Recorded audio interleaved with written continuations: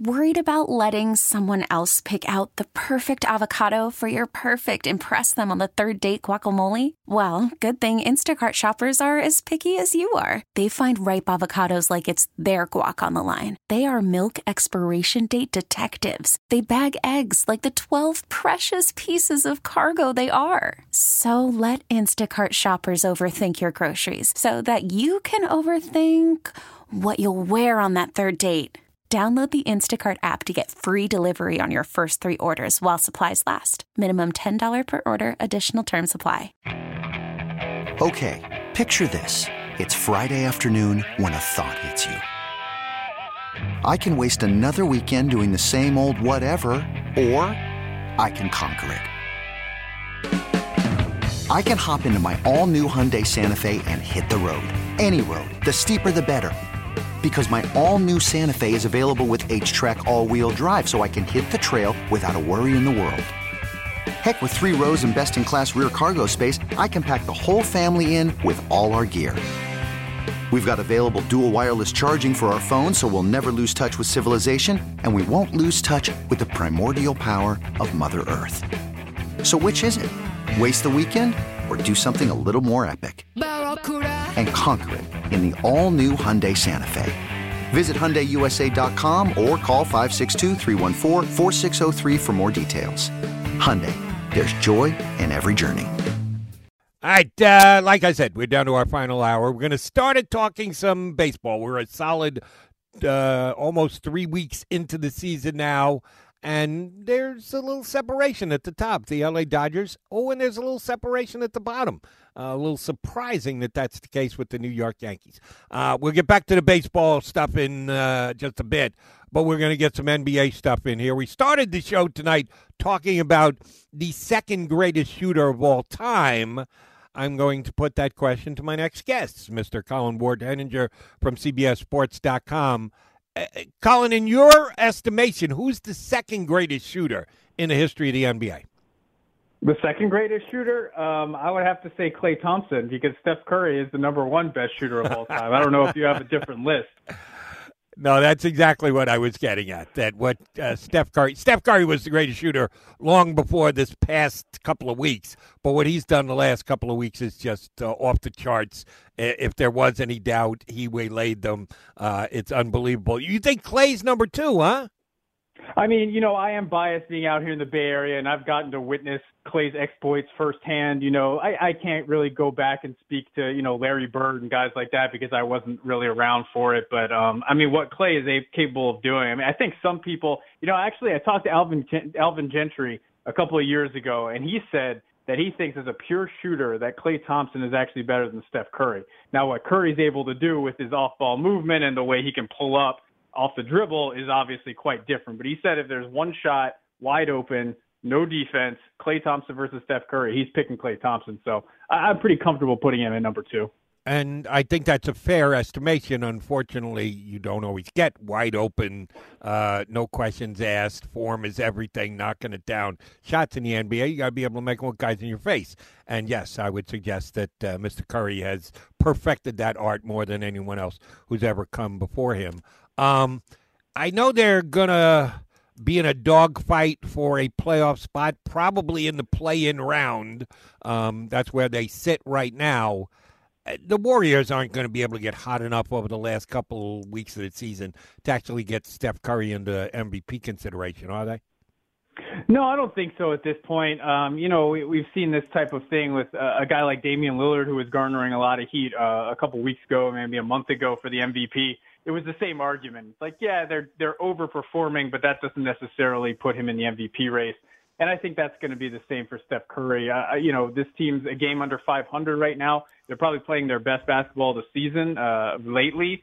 But as you mentioned, they're still not going to be probably outside of the play-in round. And at that point, how can you really give the MVP to a team that finishes 9th or 10th in the Western Conference? But I'll tell you, if they do end up in play-in position, that's a dangerous opponent. If I'm a 7 or 8 seed, I certainly don't want a one-game playing a playoff situation against Stephen Curry when you know he can go for 55 or 60 and drop 12 threes on any given night. So, do the Warriors want to be higher up in the standings? Of course they do, but do they like their chances in a win in advance type situation? You think they probably do, having that guy on their team. Colin, don't know if you're a wagering type of guy, but I know you're smart enough and understand basketball enough, and you work for a living, so you understand money and value and the like. I just saw these numbers before the show started tonight.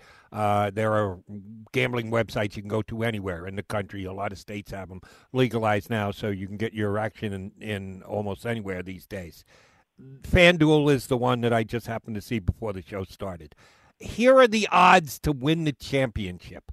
I'm going to give you the literal $100 to bet on any of the teams you want.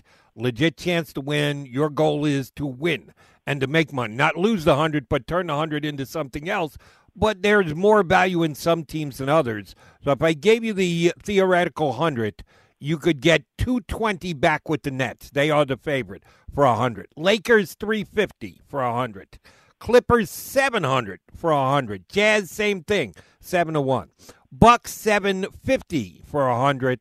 The Sixers 1,200 for 100, 12-1. The Suns 2,400 for 100, 30-1 on the Nuggets. You get $3,000 for 100. If I just gave you a hypothetical $100 to invest and say, here, have fun with this, who knows would you put it on? Well, you can Venmo me that $100. I'll give you my information after the show. But out of that list, last week I definitely would have said the Denver Nuggets. Obviously, their odds would have been a little bit better before the Jamal Murray injury. But now that they're kind of, their playoff ceiling has been limited, I'm going to have to go with the Phoenix Suns. And they're a team that's really being slept on this season. They were very close to pulling into a tie with the Utah Jazz for the best record in the NBA before they kind of laid an egg against the Spurs. But if you look at I know this is an inexperienced team, and that's generally where the skepticism comes from. Outside of Chris Paul, they don't have a lot of players that have played in big playoff games. Jay Crowder's there as well. But they really have everything you need. They play defense.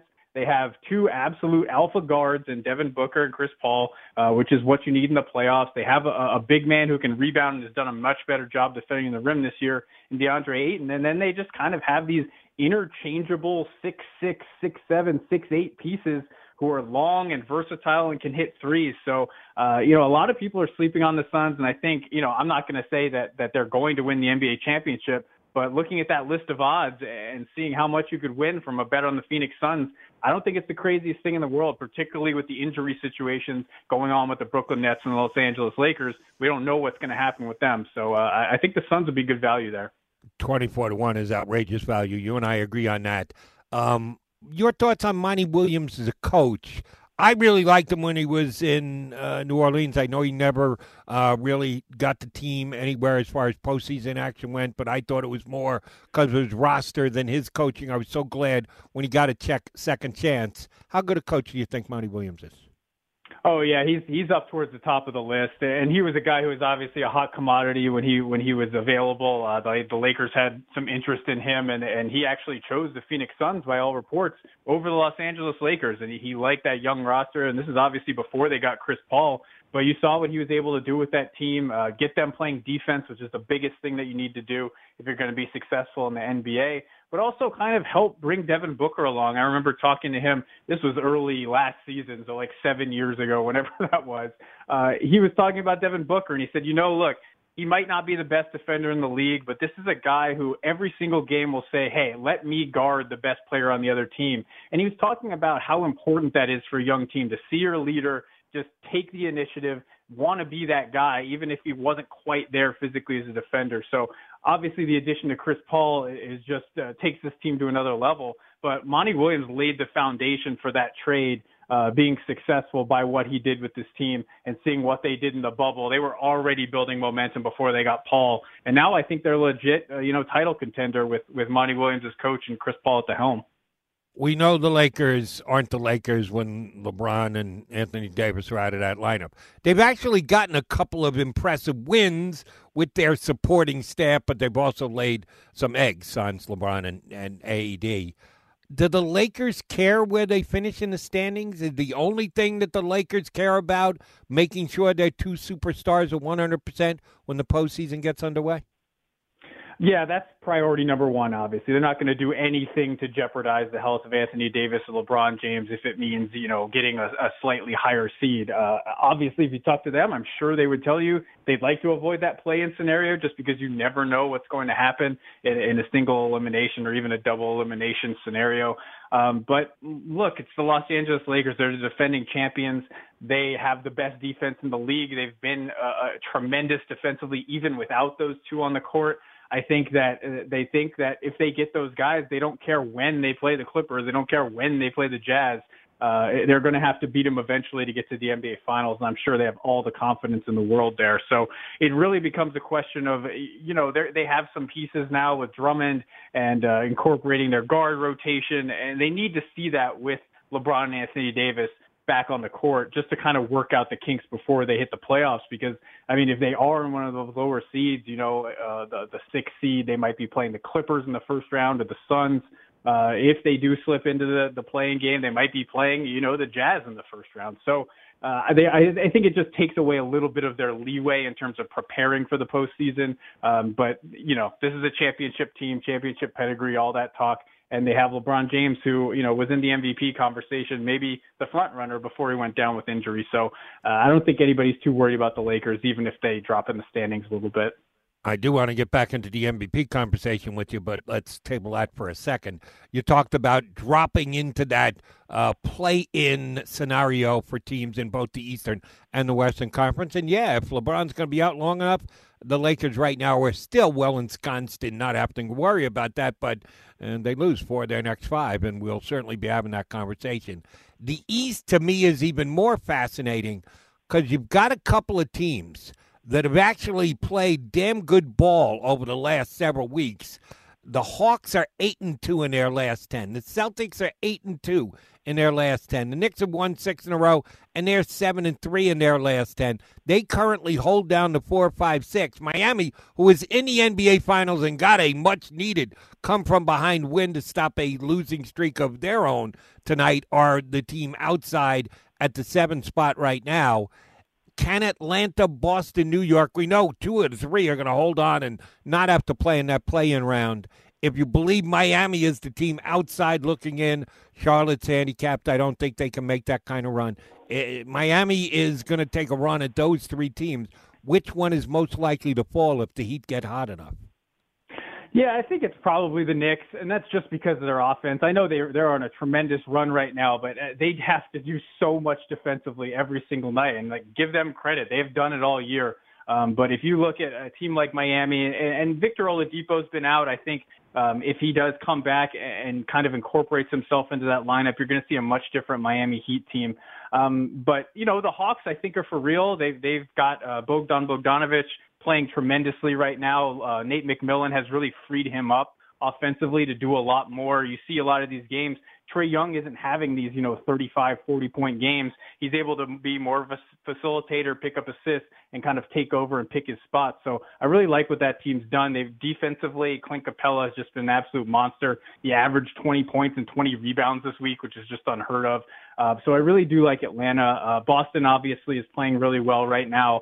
I think as they're getting healthy and as Fournier gets back in the mix over there, they're going to be good. So, I think the Knicks are kind of, not by no fault of their own, kind of the odd team out there in that mix. But look, if you're in the Eastern Conference, I think that 1 seed is very important because those top 3, the Sixers, Nets, and Bucks, have proven themselves to be head and shoulders above the rest. So if you can avoid playing one of those teams in the second round and instead you end up with, the Hawks or the Celtics or the Heat or whoever it is, I think that's going to be a big advantage for whoever gets that number 1 seed. The Sixers got a couple of legs up over the last few days. They won the mano-a-mano showdown between them and the Nets, so they now not only move the game ahead, they have the tiebreaker because it's head-to-head, and they took 2 out of 3 in the season series this year. Plus, Nets dropped the game today with KD being out, so it's up to a game and a half. Sixers in the catbird seat to have that all-important number 1 seed in your eyes?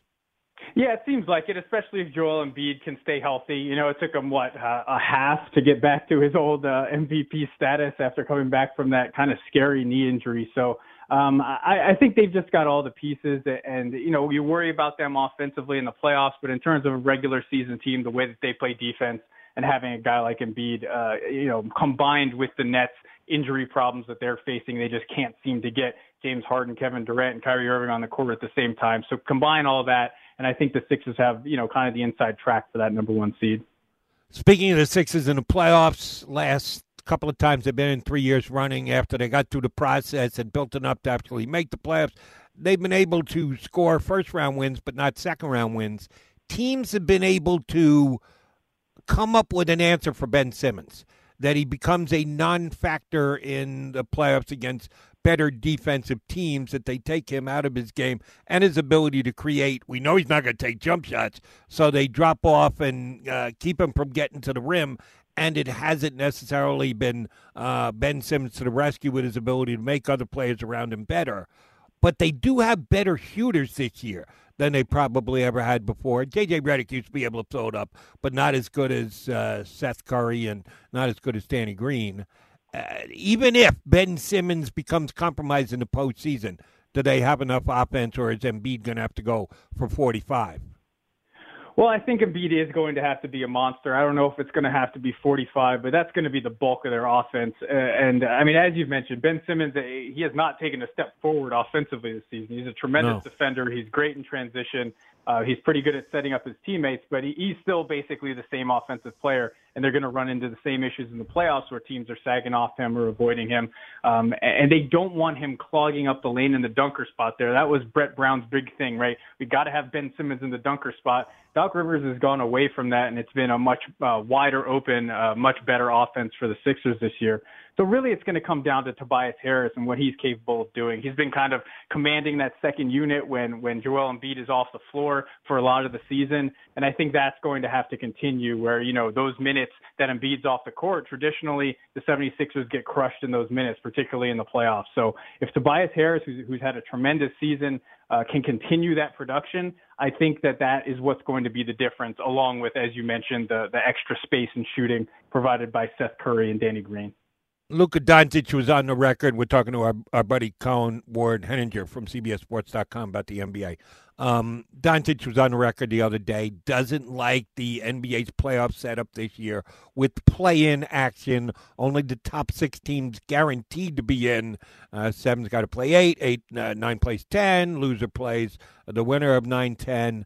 Right now the Mavs are in that play-in scenario. They wouldn't have a playoff spot. I get it that if you're used to finishing 7th, you are a lock for a 7-game series thereafter. That's no longer the case. NBA changed these rules after having a somewhat similar play-in last year in the bubble, but that was a whole different scenario. Do you like the setup they have now? It adds 2 more teams, but it does kind of penalize teams that are at the bottom of conferences as far as playoff availability is in their case. I'm kind of split on this. I see where a guy like Luka's coming from, but you knew the rules coming into the season. Very simple. Get the 6, and you don't have to sweat this. Do you like the plan that they laid out, and do you think it's here to stay? I think overall I do like it, and it just creates some excitement. So you have to look at this in a historical context, right? Historically, the 7 and 8 seeds in the NBA have essentially no chance of winning that first-round series. So you want to create some drama. You want to create some excitement. The problem is a team like the Mavericks, because the West is so good this year, find themselves in the 7th spot and in the play-in. And that's a team that could actually, make some noise, if not upset their first-round opponent. So I see where they're coming from, saying, I don't want our season to hinge on 1 game or 2 games when we have a real shot to pull off an upset in the first round. But if you look at the Eastern Conference, you've got, Charlotte, Indiana, the Bulls, these sub-500 teams who are getting into the play-in.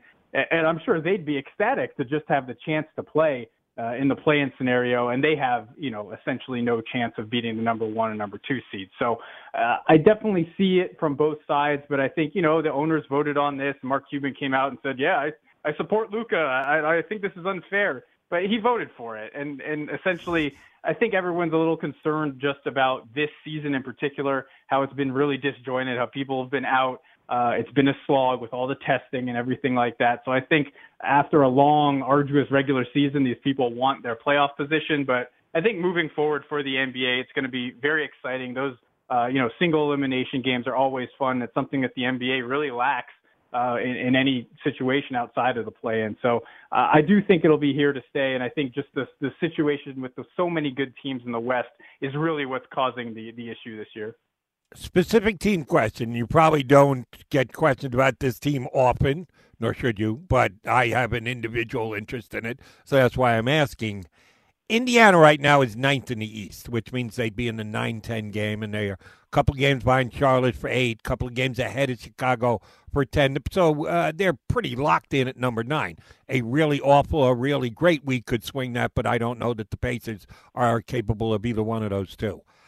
I picked them last year to beat Miami in the first round of the playoffs in the bubble, and they got swept out. Couldn't have been more wrong. I picked them to be a team that wasn't going to have to play in the play-in games this year. They'd be a top 6 team in the Eastern Conference. That's not looking very likely. They've got some really talented players, but they're sitting here at 26-30, and I'm not sure I understand why. What's wrong with the Pacers? Well, first things first, they've had some injury issues. T.J. Warren's been out all year. He was a huge player for them in the bubble and in the playoffs last year. He's going to miss the rest of the regular season. So that's a big offensive weapon that they're missing. Karis LeVert obviously came over and he's played well, but it's going to take him a while to kind of get in the mix there. Really what it comes down to is without what Victor Oladipo used to be, they don't have a perimeter go-to scorer in the clutch. Now they hope that that's going to be LeVert, but Malcolm Brogdon, a great regular season player, isn't quite going to be that guy in the final minutes. Domantas Sabonis, as great as he is, isn't a guy you can just kind of give the ball and say, hey, go get us a bucket. So that was Warren, that it could be LeVert, but as of right now, they really don't have that guy, which makes them, essentially what's a mediocre team. I think they're 16th in the league in offense, 16th in the league in defense. They're just right at the center line. So I think unless Warren comes back, LeVert takes that step forward. They've improved offensively this year, but, who hasn't under their new coach? But really what they need is going to be solidifying that defense with Miles Turner coming back healthy and also finding a go-to guy on offense, which is obviously easier said than done. All right, something that I will keep my eye on because I think you and I have talked about this. I wasn't a big fan of tanking with the 76ers a couple of years ago. I understand the whole rebuild concept, and you got to take a step backwards, take a step forward, but when you do it over years and you ask your fan base to watch a bad basketball team for years, not a year, multiple years, 4 in the Sixers case, I just think is unfair. But on a one-year basis, I can get it. We got some bad teams in the NBA this year with some bad records. Don't know that there's a Zion Williamson coming out in this year's draft, but you'd always rather have the first pick than the 6th pick if you got into the lottery. Who's best suited to tank the end of this season from here on out? Man, there is a lot of competition here. I mean, you're seeing every single night on the injury report, so-and-so out with rest, so-and-so phantom calf injury, so-and-so a shoulder injury. So, I mean, you're looking at teams like the Pistons, the Magic. Cleveland actually seems like they're trying to get into that play-in, so I would rule them out. The Oklahoma City Thunder have just been doing an impressive tank job. They've been trying to tank all year, but they were too good. So Shai Gilgeous-Alexander's been out. They've been resting guys like Lou Dort and Alexei Pokusevsky just to make sure they lose. And, of course, the Rockets are headed in that direction as well. So you mentioned there's no Zion Williamson, but Cade Cunningham, it could be a transcendent player. He, has drawn comparisons to Luka Doncic. Obviously hasn't had the amateur success that Luka did, but again, a 6'8", powerful, big guard, not going to blow you away with athleticism, but just kind of does everything right. And I think the reason so many teams are tanking this year is because at the top of the draft, there are a few guys there who you can grab. So if you miss out on Cunningham, you can get a guy like Evan Mobley, a big center out of USC, mobile, stretchy, kind of Bam Adebayo shades. You can get a guy like Jalen Suggs, a proven college winner, who's going to be a tremendous NBA guard, or the G League guys, Jalen Green, Jonathan Kuminga. So, I think that's all the more incentive for teams who are not headed towards the playoffs to tank this year, because at the top of the draft, even if you miss out on that number 1 selection, you're still going to end up with a guy who could potentially be a franchise player down the road.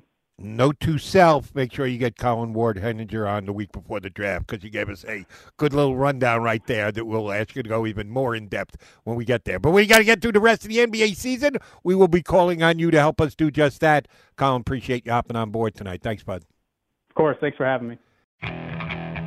Okay, picture this. It's Friday afternoon when a thought hits you.